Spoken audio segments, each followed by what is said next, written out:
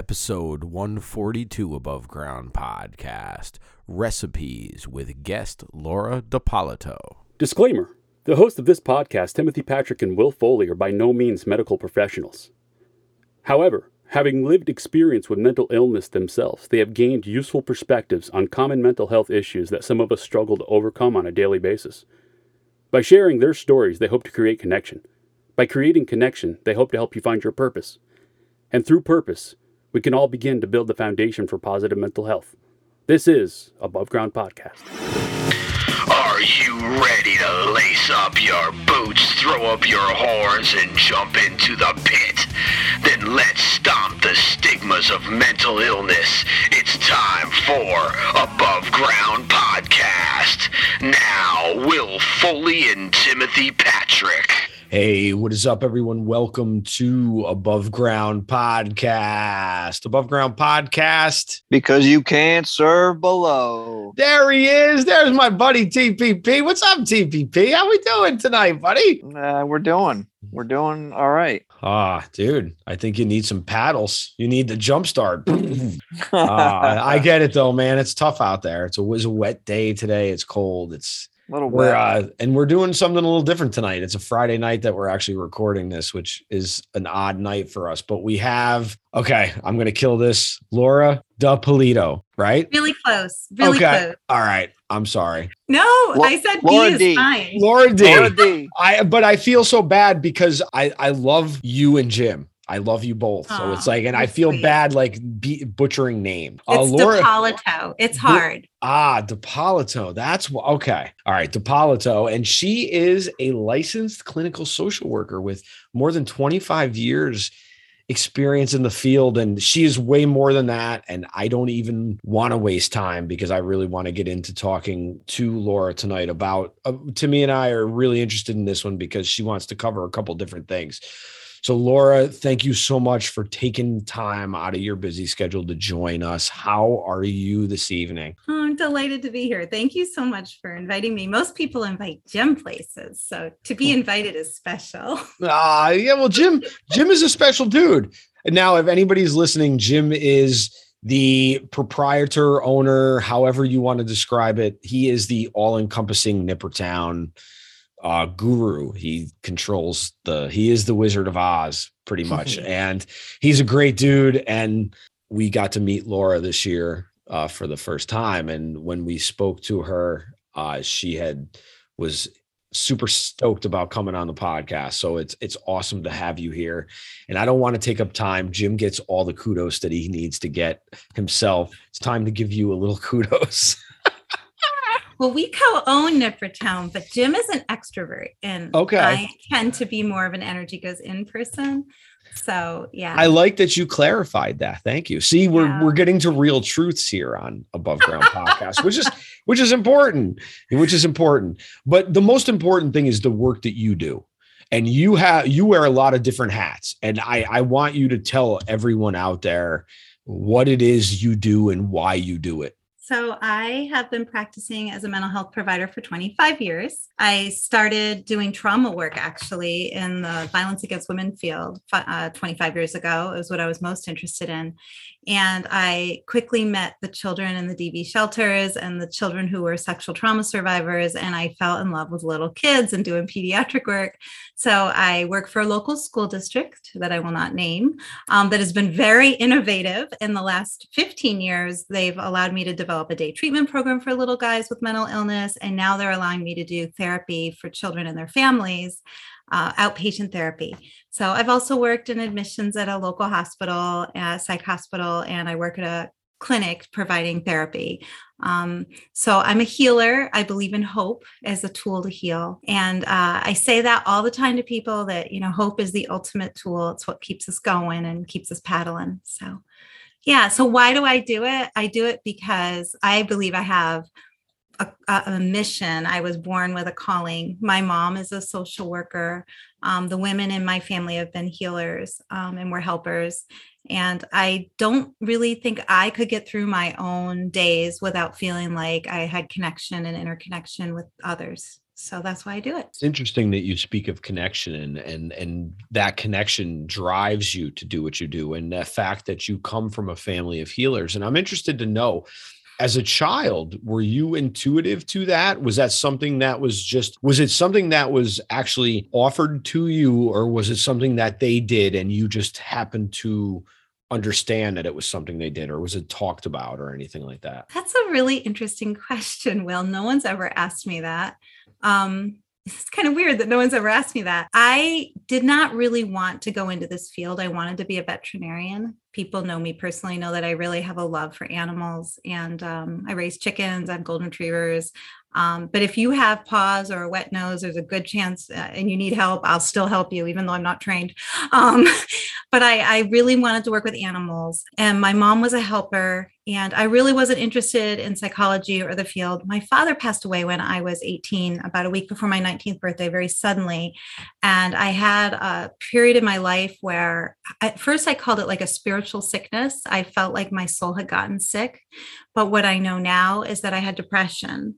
I had complicated grief that went untreated, even though I came from a family of healers, and people didn't know how to help me, and I remember thinking my soul is dying. I remember thinking that, like, this horrible opening up and ending feeling, and the sadness and the low energy. And I met a series of really good healers and clinicians who kept saying to me, you could do this, you could help other people. Meanwhile, I'm like swimming around in a pool of sadness and anger and shame. So I got really interested in helping in the domestic violence field and the violence against women field because of my political activism. And I really did not connect with what my mom was doing or what other people were doing. Like, I actually was trying really hard in my family to be like, no, but what I do is different. They're like really touchy-feely. I'm like really not. And now I realize that it's kind of organic to our values and our family system, that we exist to help others, and that our service is a way that we show our faith and our belief system. But so it kind of was this weird, thank you for asking. I don't think Jim's even ever asked me that. But so it was kind of this weird pathway that I resisted. And if I hadn't suffered that loss and that intense sadness, I don't know if I would have understood how important connection is and reconnecting to self and sources. So I don't know if I ever would have found this. I might be out in a field birthing cows somewhere. I don't know. Well, you are a nature person, and you said that. So obviously you feel very comfortable in nature. So that obviously goes to show why you started to gravitate towards veterinary medicine. Yeah. You kind of posed an interesting thought to me that actually prompted a question. So as a healer, do you think it's actually harder for healers to recognize depression because they're so used to being the healer and they're so used to not thinking about their own personal feelings oftentimes? Do you think that there's a tendency to ignore their own personal feelings? And maybe that's happened to you, I'm sure, because obviously therapists and people in the field of healing are overworked oftentimes now. Yeah. I mean, I think it's tempting. I'll say this though about that most people I know, most of my colleagues that I love, we take really good care of each other. So when we're going through a hard time, even if we don't see it in ourselves, like I really have a few colleagues I very much trust. And when I'm going through a hard time, I feel like I can go to them. The first question you ask yourself doing this kind of work every day is, where are you at? And are you ready to do this work? And if you're not, you better be honest with yourself, because you can do a lot of harm by bringing your own issues into the room. So you got to check yourself all the time. I stay involved in therapy for myself so that I'm well. I do supervision where I talk to another clinician about my cases. But yeah, it's hard. I think it's hard for everyone to own their own depression when it's happening. I think it's mirrors that help, and I have a really good friend who's been a therapist for a bit longer than me. I like to tell people he's my oldest friend, and he's like, she means years, not like years we've known each other, not like he's the oldest man alive, He's a great therapist. Terrell Ashby is also a musician. Do you know Terrell? He's been on the show. Yeah, we've had. He was actually one of our first interviews. Oh, that's super cool. So Terrell's one of my oldest friends, and he's one of my most honest friends. So, I can't hide from him. We probably text a few times a week, just checking in. And I do think being a helper, being in the helping profession, seeing myself as a healer and wanting to heal and do that work, you have to always start with knowing where you're at, and self-care and really tuning in, and being honest with yourself. Hard thing, that's what makes the job unique. Can't go in and have a bad day. Well, right. And you were talking about self-care, and I know Timmy's interested in self-care and interested in a lot of the things that we're talking about. So I'm kind of curious to see where he's at. Immediately was thinking, how does she, involve herself with self-care? What would be the best tools for yourself? Like, what do you do, or what works for you? So I'll share if you'll share, because I think we get our best ideas about self-care from each other. Is that fair? Absolutely. Yeah. Okay. We're all about sharing. Sharing's caring here at Above Ground Podcast. All right, cool. So I practice yoga daily. It drives Jim, I think, crazy because I can't go to bed without practicing yoga. And I start each day with mindful meditation. And he's like, really? This early in the morning? I love being outside. So I have a thing that I used to say to my children: the sky above and the earth below will heal you. So, when I'm really upset, I'm not in a house, I'm not in a building. I don't care how cold it is out or how hot it is out. I take my shoes off and put my feet on the earth. So those are like literally grounding things that I do every day. That are routines, but a big part of self-care for me is having boundaries around knowing relationships with people, what I'm comfortable with and what I'm not. And I decide a lot of times before I get into a situation what I'm comfortable with. So I'm not comfortable, for example, staying out late at night. I don't drink or use at all because it's not good for my mental health. Or my physical health, but I'm very upfront about it. So when I go out, these are like ways I take care of myself. I try to make sure I exercise 3 times a week, doing something silly and fun like Zumba class or walking the dogs to like Madonna music, which I consider really fun because I sing along and dance as I'm walking. It's a show. Madonna's Timmy's favorite. Do you love Madonna? Really? Oh. No, it came up the other night, so that's why he's poking me. I also like Prince. I'll listen to old stuff. I mean, I love Brandy Carlisle and folk music, but like if I need like that self-care, and then probably the last thing I do that's self-care that's really important to me is I love to cook. I love to hold food. I love to chop it up. I love to feed other people. Tonight I made chicken pot pie from scratch. And I enjoyed cooking it as much as I enjoyed watching Jim and Ashton eat it.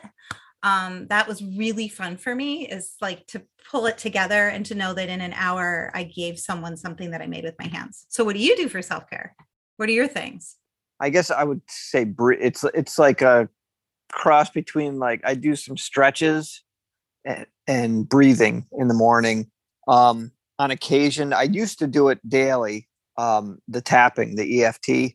I used to do that daily. I kind of do that.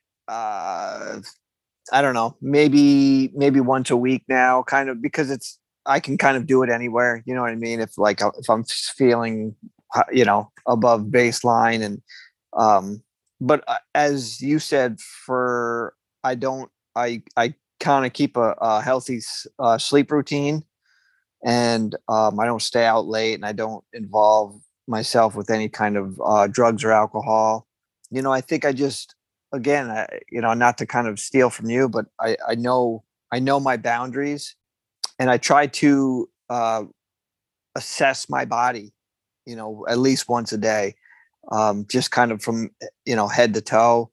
And I've recently kind of been doing this thing where if I do feel super anxious and my anxiety is kind of taking over, I just clench up my whole body and like my fists, and just hold it for like 10 seconds and just let go and do a couple deep breaths.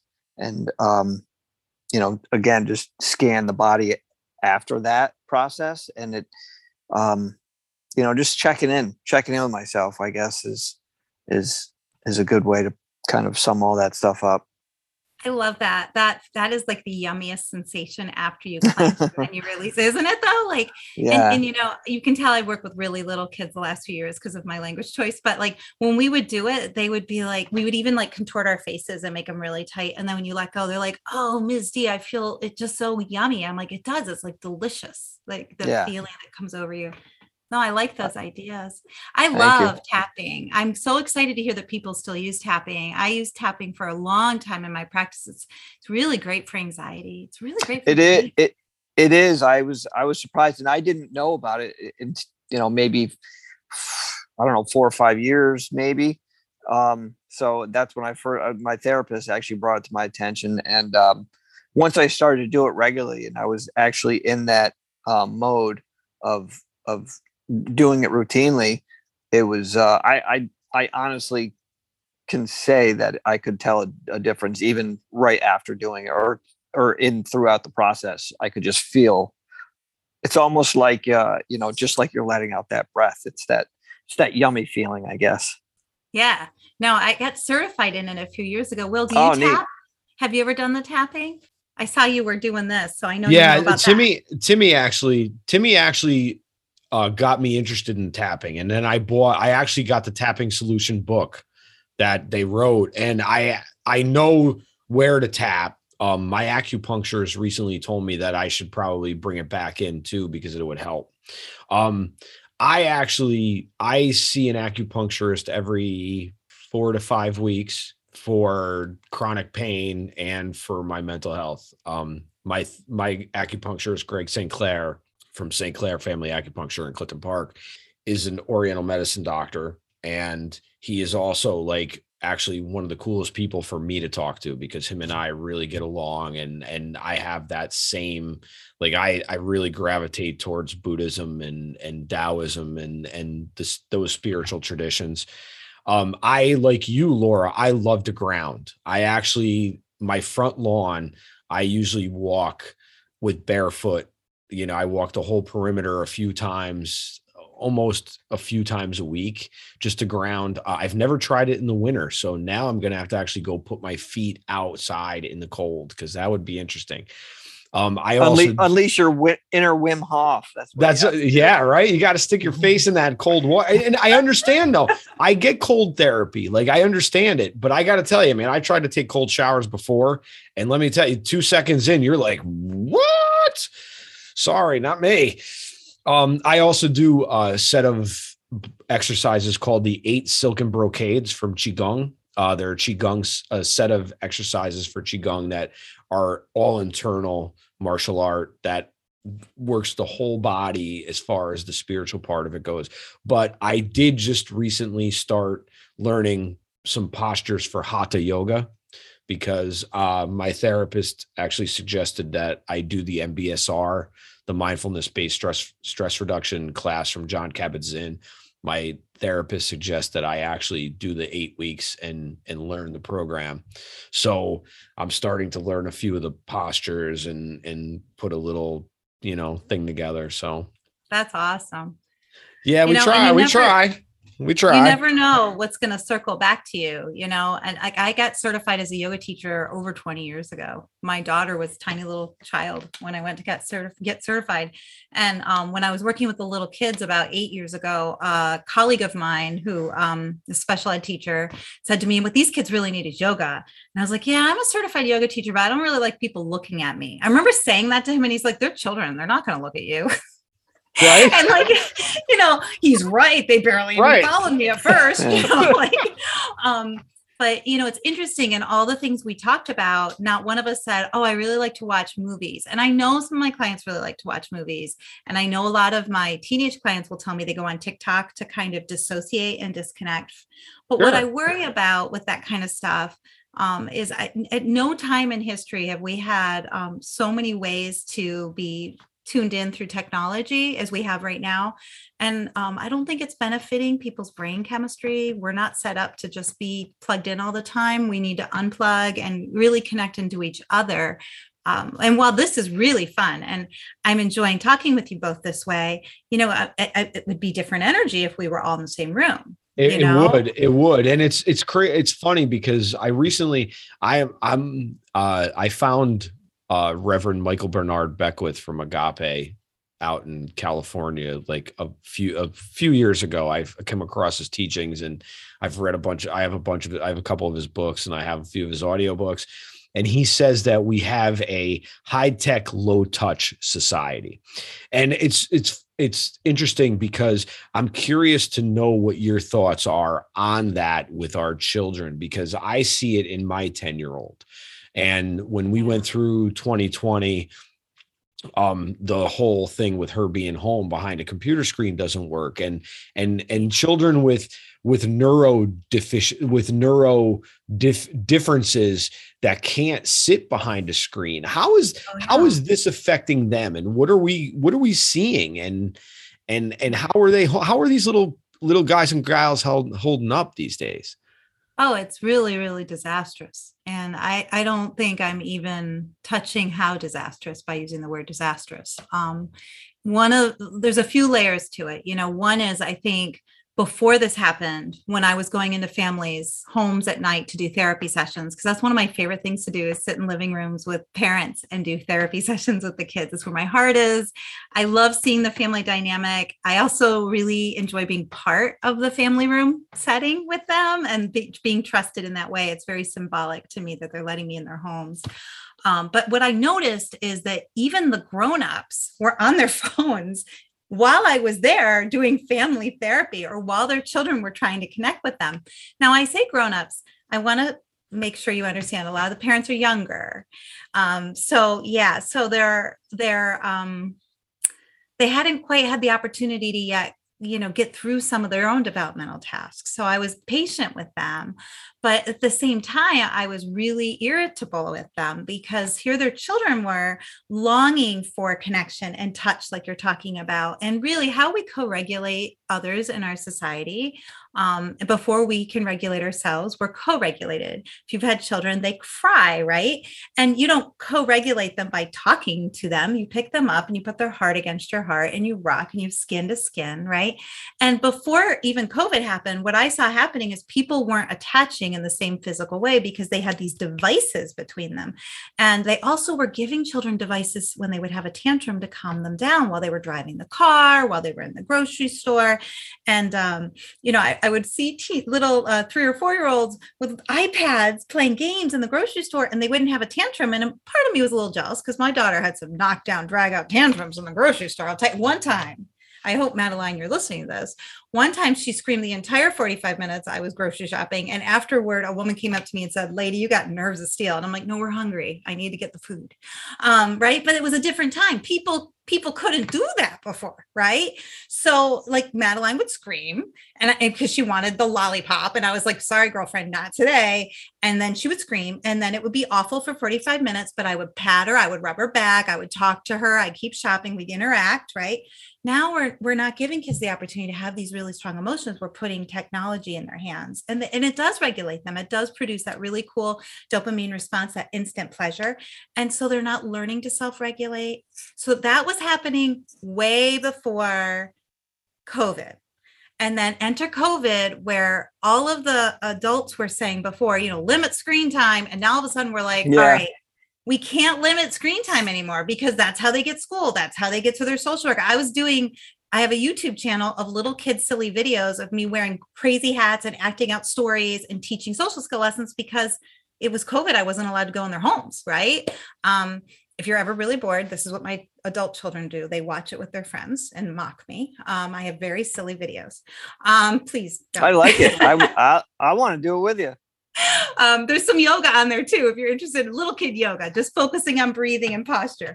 But then enter COVID, and the kids are now doing all this technology. We have kindergartners who now I talked to one mom and I said, "So what were the last 3 years like for you?" We didn't go to preschool. There was another baby born in the house. They were afraid to leave the house. We had one kid come into school who hadn't been out of the house in over 2 years. And I was like, I get it. I would have done the same thing. But now you've got a kid who doesn't know how to be out in the world, right? And doesn't have that self-regulation because we've been allowing them to use technology to do it. And that connection with other humans wasn't built in. So, I'm finding that kids are really, even older kids, 9th and 10th graders, are needing, to be touched, are needing to learn how to feel their own heartbeat, needing to focus on their belly getting big when they breathe, learning how to be in their human bodies. And when we talked about boundaries earlier in self-care, like one of my boundaries is my phone has to be off certain number of times of the day so that I can really unplug. This is a hard sell for my significant other.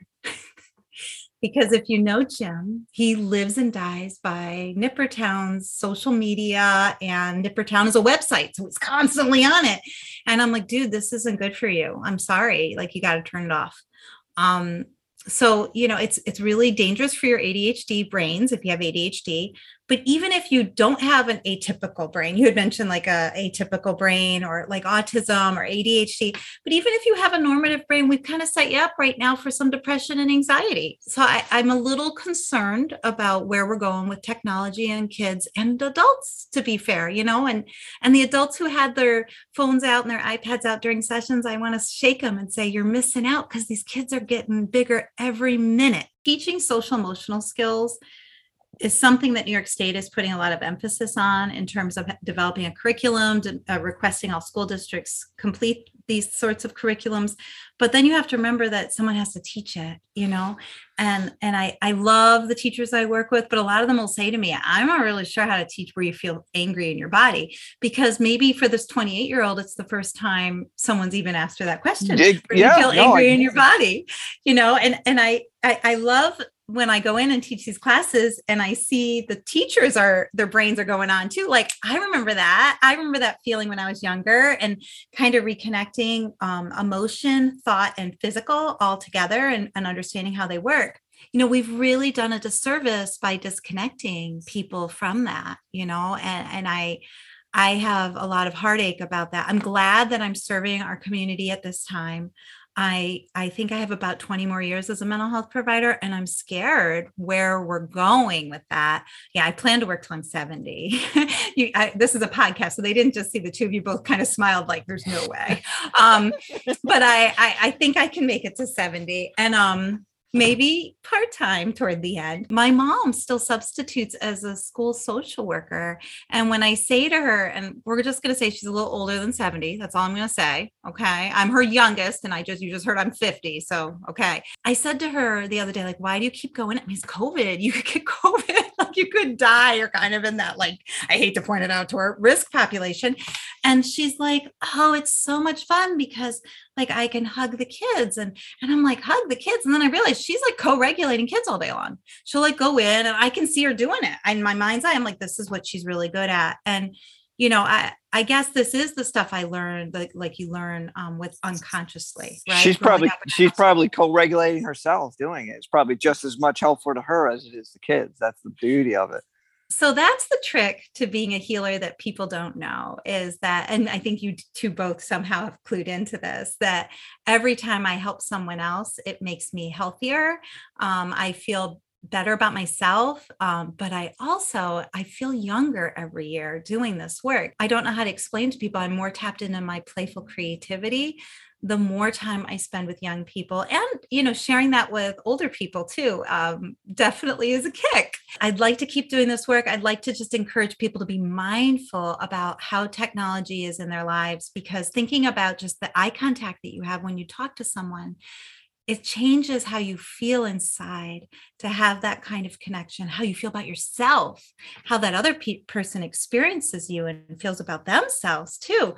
Very different than through a screen or through text messages. And text messages are for like, hey, did you get the milk, or did you feed the dogs? Or what's that address again? Text messages shouldn't be the only way you're saying I love you. In your description about therapy in the family setting, okay, you're sitting there, these family are disconnected by all being on their devices. Because you've been in this field a long time, do you think it's the fact that because you're dealing with parents who are young and they haven't experienced life, say like us almost 50 or 50-year-olds have, that obviously their emotional regulation hasn't happened? Obviously, it seems to me that is part of the problem, right? That we have people becoming parents too young, and they don't know how to be parents because they haven't raised themselves yet. Do you think that that's a legitimate problem that could be cause of disconnect? Or do you think that maybe they feel some shame?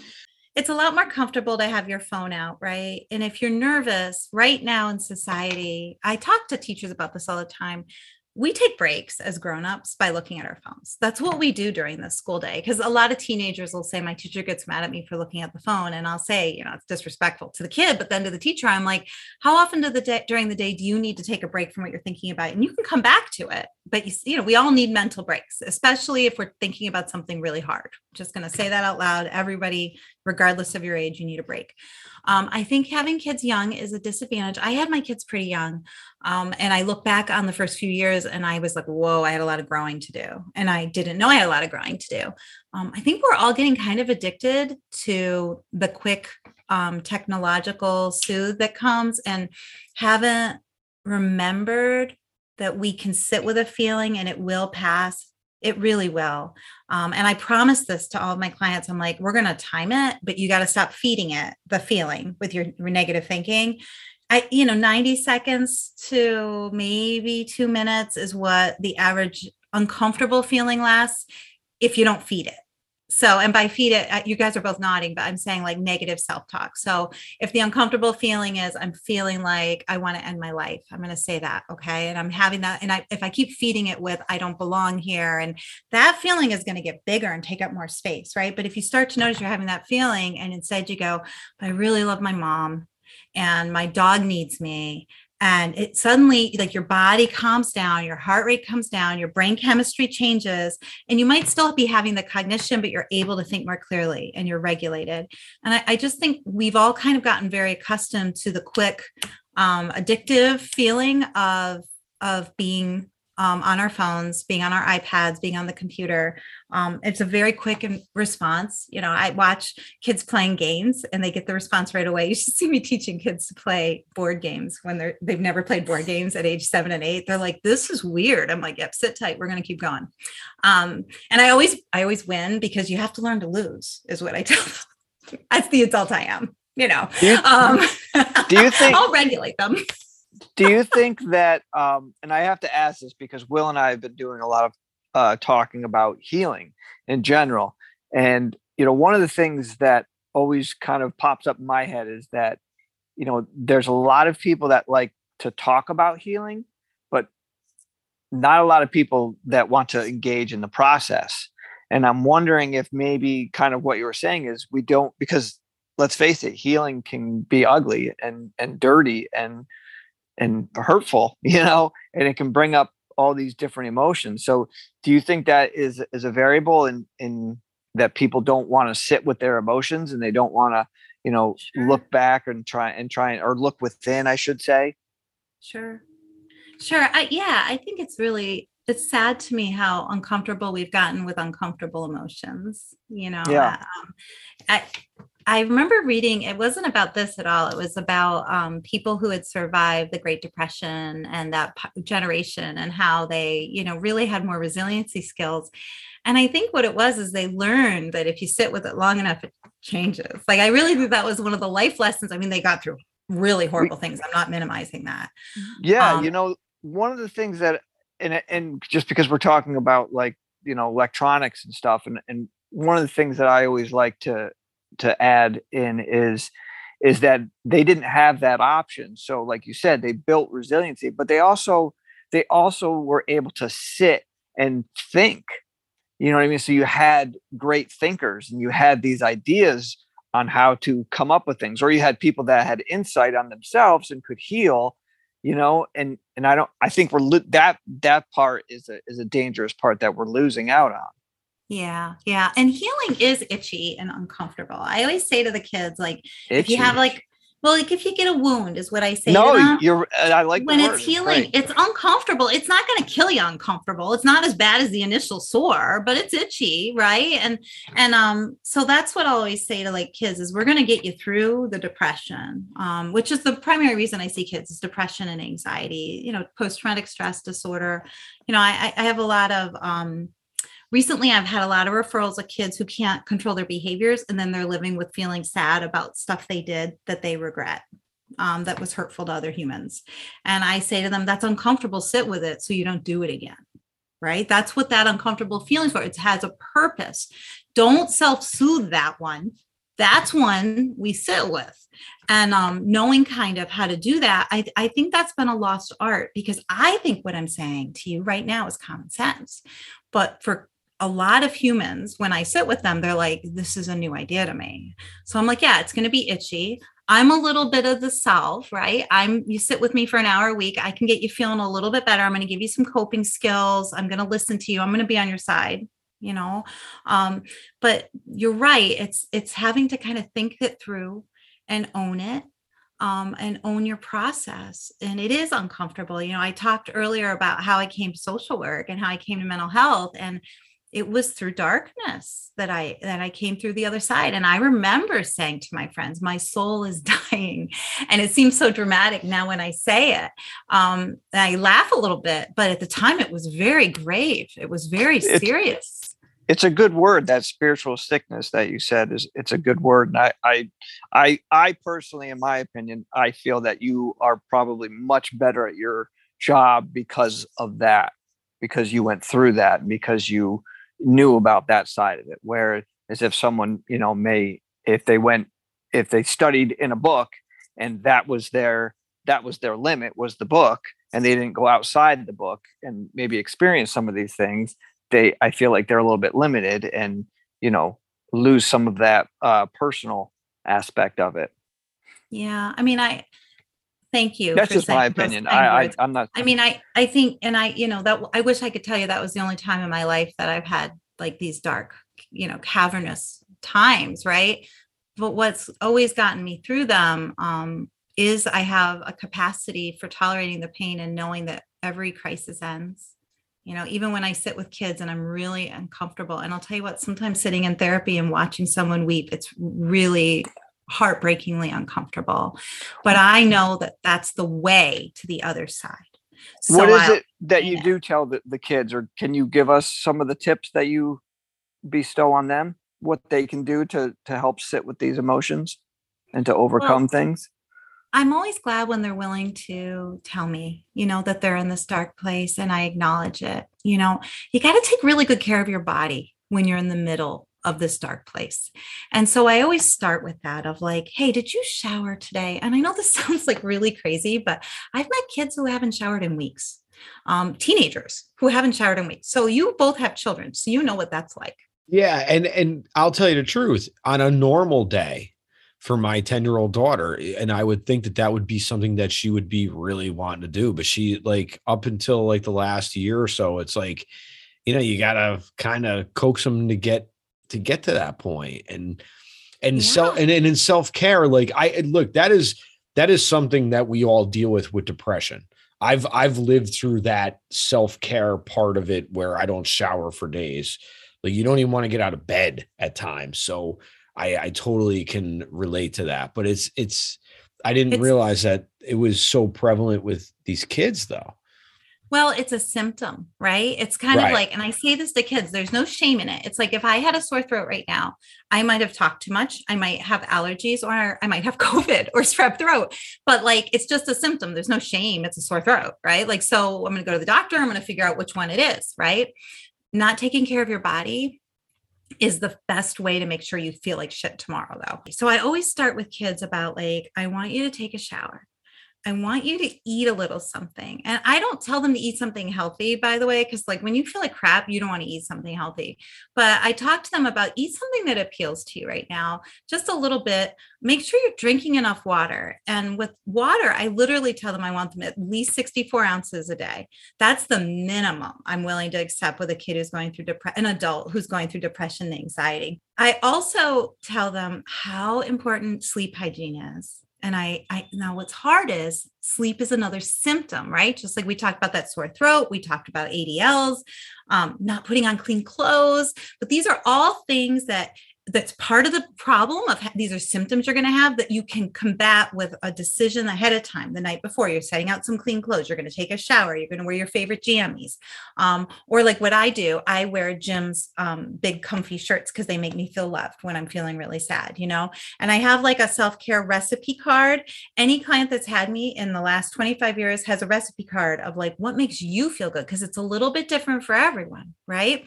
And just like So kids don't know this. I have to like actually bring out a recipe card. So for someone under the age 25, that's an index card, and it has like the name on it of what you're cooking and then what you include in the ingredients. So I say to kids, because they don't know this, because they get it off the internet and Pinterest, I'm like, so what we're cooking is your improved mood or great idea. Feeling better. That is awesome. You should put together like a cookbook. You know what I mean? Like that. That's an awesome idea. I like that. Well, and so, and a few weeks ago, I actually met a client that I treated at the beginning of my career, and she came back into therapy. She didn't realize it was me because I recently, 5 years ago, I went through divorce and I changed my name back to my maiden name. And she came into the therapy room. She's like, oh my God. And she goes through her purse and she has the recipe card of what she's been doing her entire life. And it works, but we start with the body, right? We start with, because the body is something we can actually control, believe it or not. Our feelings, our thoughts, they take a little more work. And then I also talk to kids about, what do people who love you say to you? What do they like about you? And I put that on the back of the recipe card, because when you're feeling yucky, you forget what's likable about you. You forget, you don't even know what you like about yourself anymore, right? So there's a list of things that other people like about me on the back of my recipe card. Like my mom thinks that, this is silly. My mom thinks that I have like this really goofy laugh. So I put it on there, and every time I read it, I'm like, okay, she thinks I have a goofy laugh. I had a kid once tell me that I have the softest hands ever. He was holding my hand. I put that on the back of the card because that's like a really nice compliment. He's like, oh my God, your hands are so soft. I'm like, so I have this recipe card, and everybody who sees me for therapy gets to make a recipe card with me. And the people who love them get to add things on the back that they think about them that are nice, so that when you're feeling negative, you can look at those things and say, these are the things people like about me. These are the qualities I have that are resilient. Okay. And so then I'm helping people think about positive things, right? On my recipe card, we didn't talk about this earlier, but I have a few songs that I really like when I'm sad, and that make me think of Jim in particular and help me out when Jim and I are apart. And I listen to it on repeat, right? It's not Madonna, Tim. It's actually Brandi Carlile, The Story. I just listen to it on repeat until I'm smiling. So there's the recipe card for self-care. Nowhere on anyone's recipe card should there be TV, internet. I like TikTok. I told you before, I can fall into a golden retriever TikTok hole and be there for hours, but that doesn't make me feel better. Also on my card is going for a walk, and being outside, and reading a book. Reading books for me are a way for my imagination to take me away from what I'm thinking about. Even if it's the saddest book in the world, which I just read, like the best book, but it made me weep and weep and weep. I wasn't crying for me. I was crying for someone else. And that actually felt a little bit better, So your recipe card, you've got to know how to make you happy and what is involved in that, and keep it on you. Just like my client who made me feel really special and loved by reproducing it. So yeah, that's the Laura DiPaolo soapbox. I like that. You can always add to that card as well, right? I mean, you carry it with you and you can add to it. And, it would be cool to like have like a recipe exchange, and get with a group of people and, maybe try and say something nice that they can add onto theirs, and they can say something nice and you can add onto yours, and like trade recipes. It's a brilliant idea. It really, I love it. Thank you. I'm going to tell Jim you said it was brilliant, actually. Thank you. So with little kids, because writing is hard, what I do, instead of a recipe, we have like a big piece of paper, and we cut out and paste pictures of things that they do that make them feel good. Okay. Because I want them to own it and have a sense visual. of visual. Yeah. That's sort of like a vision board too, really. Because it has that other effect for them too. Yeah. It might inspire that imagination. Yeah. And then, I make my adult children do this still. They really hate it. We play the passing compliments game, where we take a ball, and when you give the compliment, you make eye contact with the person, you say what you like about them. When they catch the ball, they say thank you, and they have to hold it for a minute against their heart. Now, this sounds corny. Okay. This sounds really corny, but the other day I had a group of kids doing this for a few years, and then I didn't see those kids for a while. And they were last year in-person learning, when not everybody was in-person learning. And I walked by a room, and they were middle schoolers sitting in a circle, passing a tennis ball and holding the tennis ball against their hearts and closing their eyes. And I'm like, all right, so these things sound corny and they sound hokey, but I think the cornier and the more authentic, I mean, you can't BS. Okay. You can't say like, I like your eyes if you don't like their eyes. You know what I'm saying? Like, and I also talk about, are you on the boat? Is it a surface? Are you on the surface of the ocean? Or are you going to dig deep and go underwater with me and tell me something you really like about me? That's not just like how I look. Like, I want you in the ocean is what I tell the kids.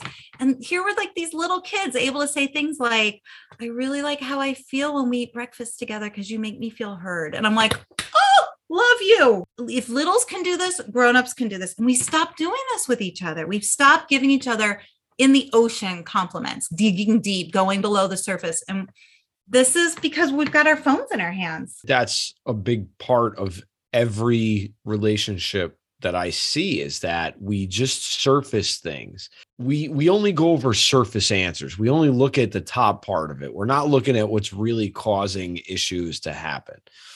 Do you think that that's actually a symptom of our society? Or do you believe that it's the fact that in reality, most of us are afraid to look at ourselves and we would rather be distracted from reality than actually taking part in reality? I was going to ask you what you think, and then you told me. Yeah, I was going to give you a therapist answer. Like, well, what do you think, Will? Like, I don't want you to give me a therapist answer. I actually want a Laura answer. You are more than the therapist. You are still Laura. You're still Laura D, the person that has her stuff that she brings to the table. So, and obviously your work has affected that and how you've gone through the world. So it's interesting. Yeah. I think shame is even bigger than fear. Do you think there's some shame that they bring into the game because of mistakes that they've made in their life or choices and me feeling less than? And I think all parents at some point will parent from a place of guilt, which, by the way, try not to do that, because I've never seen a parent do that and be successful. And I say this to parents like all the time, like, you got to let that shit go, because it's not serving anyone. It's not serving you. And it's certainly not serving your kids. It's enabling behavior usually. But I think that what's happening in our society is we're so cut off from ourselves, right?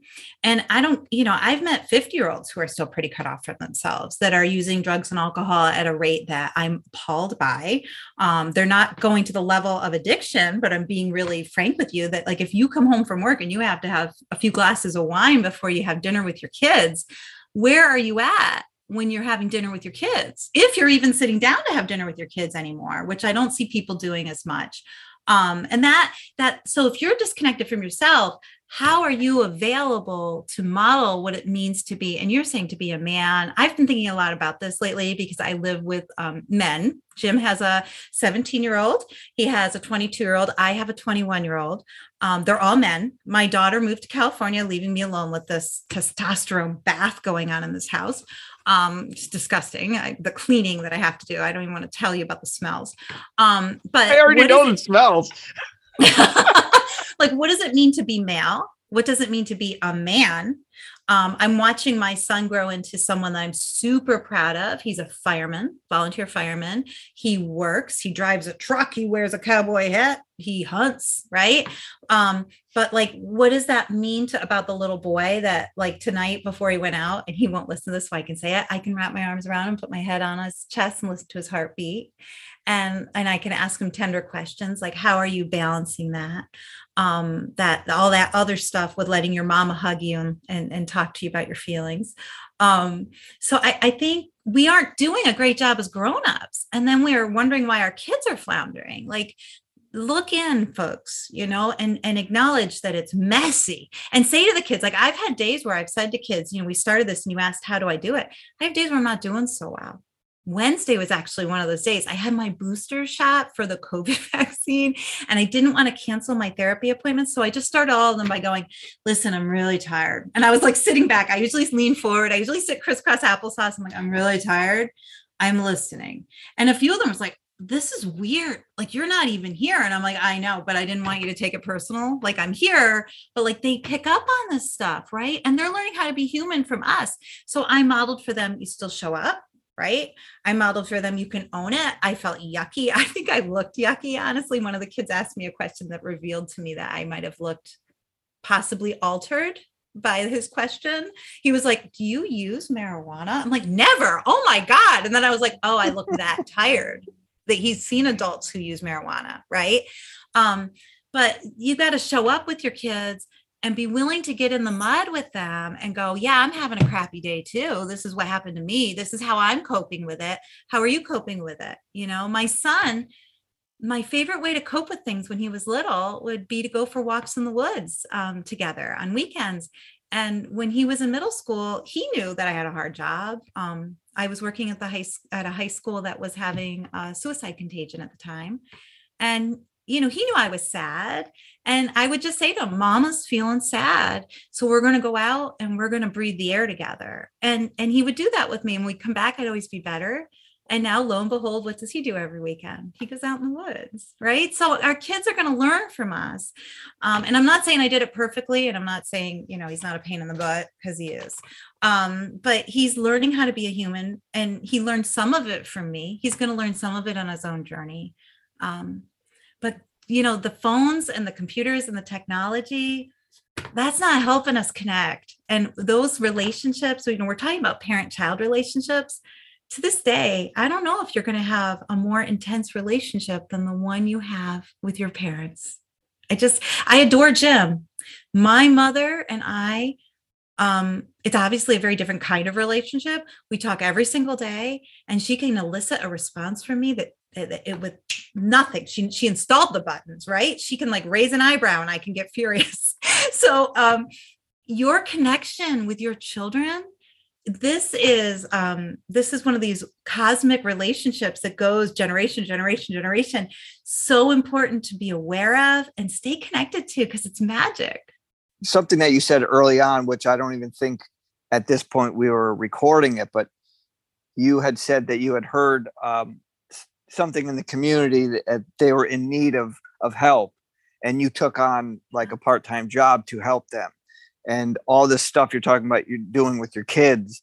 And it's I don't know the word I want to use, maybe heartwarming. It's very nice to see, because you hear a lot of people that talk the talk, but they don't walk the walk.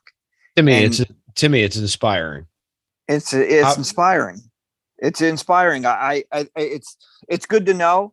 It's inspiring. And I think that you're making a huge difference by doing this stuff, because again, most people will complain about an issue, but won't lift a finger to do anything about it. And here you are saying that you went out and got another part-time job to help.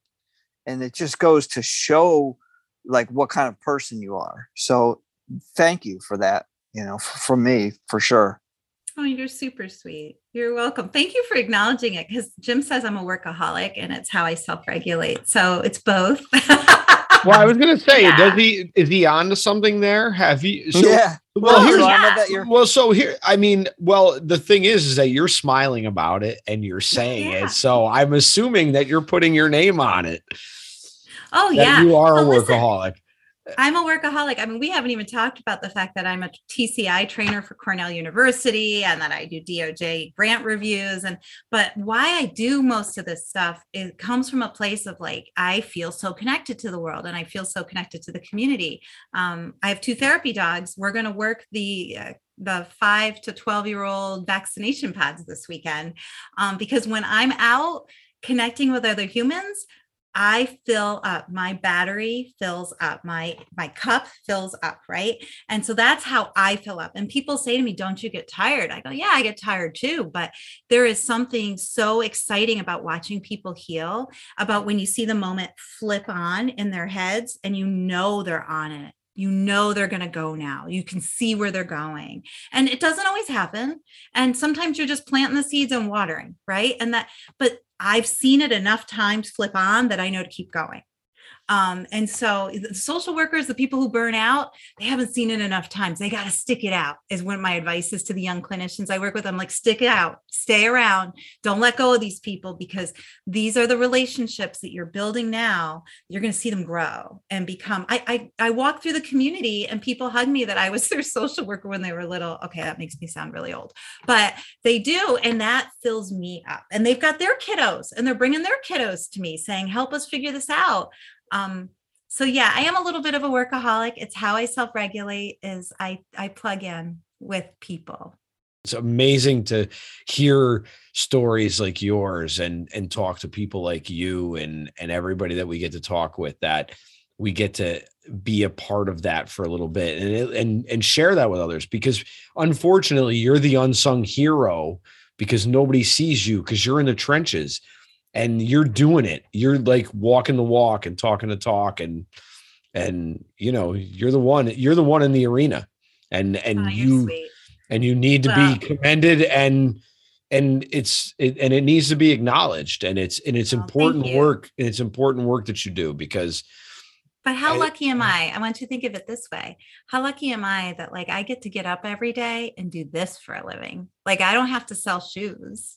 You know what I mean? Like, right. Exactly. You get to do something that actually fills your cup, which actually is super important in this day and age. And because so many people are fed this online bullshit life of, you know, oh, well, if you have 5 kids, you can have the YouTube family life and do all this other stuff. But you're out there like literally helping people. Like you are a healer, and we need more people like yourselves, and it's awesome. And I'm so grateful that I've been introduced to you, and that we've been introduced to you, and that everybody here tonight gets to hear your story that doesn't know about it. You guys are super sweet. I could introduce you. I'm not that special. There's a lot of clinicians doing just this, and they're smiling just as hard as I am tonight. They really but they're not on here with us on a Friday night. So. That's right. I feel lucky. I said to Jim, you know, this is a show where people actually want to talk to me. And he laughed. He's like, no, I know. And I'm like, no one ever wants to talk to me. They want to talk to James, because Jim is creative and fun. But I would come back and hang out with you guys anytime. We finish up every podcast with a set of 3 questions. Do you have a favorite or a least favorite word? I like the word yummy. I used it earlier. Okay. What about a least favorite though? You got to have a least favorite. So I'm female, so you know the word moist. Okay. Like, okay. Wow. Okay. That's not the first word I was thinking. I was figuring it was the other word that we would. Oh, the see you next Tuesday. Yes. You know, yeah. When people call me that, it's almost a compliment because I found the button. And sometimes as a therapist, it takes a long time to find the button. But like if I get, oh, you see you next Tuesday, or my favorite, you skinny ass bitch, I'm always like, you think it's skinny? I've been working on that. Cause I grew up with like wanting a skinny ass. So no, those words don't bother me, but I don't like moist, and I like to bake. So when I'm like, is the cake dense? And when Jim says that it's moist, I'm like, So yeah. Wow. That look on your face said it all right there. I guess so.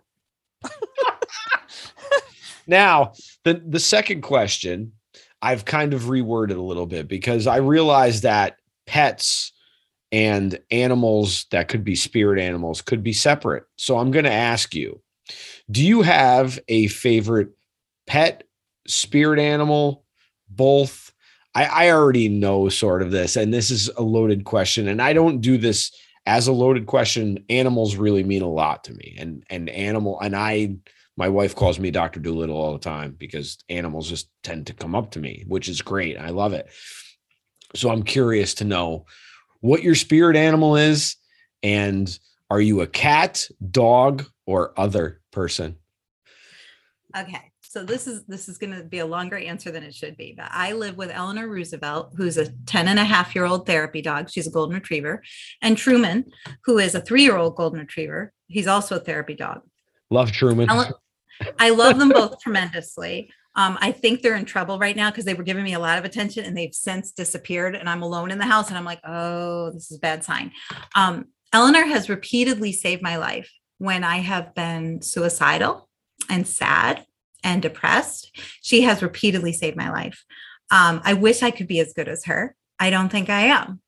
I've always identified bears. I don't know why, but I feel like black bears, like how mama bears are and how nurturing. I don't know. I feel like there's some resonance there for me with bears.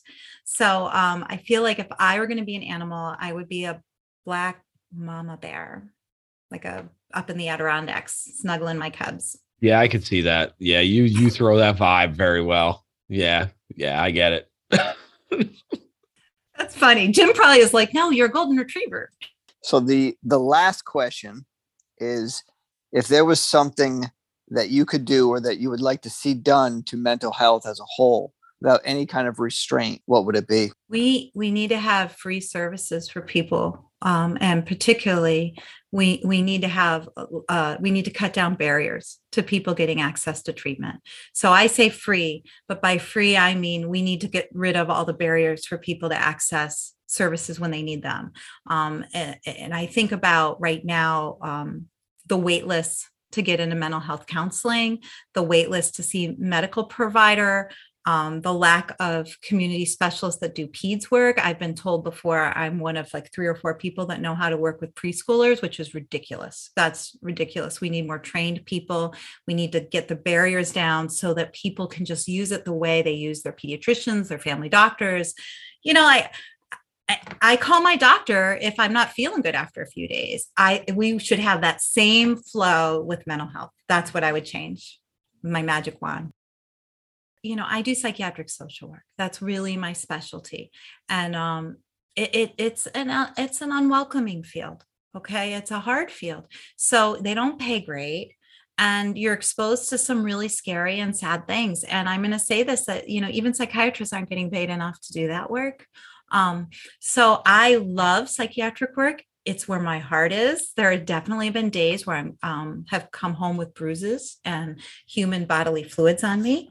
And so, you know, when people say like, you know, why aren't there enough providers? I'm like, it's not exactly an easy job. And then you add in that people expect you to do it almost for free because, you know, it's a helping profession and you should be a giving person, right? There's all these, I think there's a lot of barriers to it. And it would be an interesting roundtable conversation to have with someone like Terrell, because he's got a lot of ideas about that. He's all about the business end. He's like, you wouldn't have to work so much if they paid better. But you know, Terrell's a great businessman and a great therapist. That's not a mutually exclusive thing, by the way. That's a good thing to know how to do. I'm not as good at it. I give away a lot of service. But I think it contributes to our barriers. And that's something that, like, if we want every kid to have access to understanding how to take care of themselves and have access to a therapist when they need it, the way we do to a pediatrician, we got to find a way to get people to want to do this work. Because I'll tell you, people hear about what I do for a living, and not many people say the nice things you guys said. They're not like, oh, you're such a nice person. A lot of people are like, that's crazy. How long have you been doing that? And then when I tell them, they're like, And a lot of people don't know how to talk to me after that. Real quick, the episode with Terrell is from September 2nd, 2020. I believe it's number 65. Laura, I so thank you so much for taking time tonight. And I'm so grateful that we've had a chance to connect. I really am. Well, thanks for listening to me. I love talking about mental health, and sometime we should do an in-person dinner where we can talk to each other and experience each other's energy too. I'd like that. Yes, we should. And that should be sooner than later, because we can swap recipe cards. Yeah, I would love to swap recipe cards. I love that idea. That idea is awesome. Yeah, that is so killer, man. That was an original too. That was an original Laura. All right, yeah, you go, Laura. Jim, Jim's got nothing on you. Jim who? Well, thank you both so much for making me feel welcome and special. And thank you for doing this hard work and getting people talking about mental health. I appreciate you. Well, take care of yourselves. This is the dark season, right? We're in the dark months. So make sure you're updating your serotonin boosts with doing good things to boost your brains. Okay. You got it. See, look at that, people. Above Ground Podcast tips. You can't get these tips anywhere else. Timmy, have a great night, brother. Enjoy your weekend. Be well. Be safe. Be a Bye.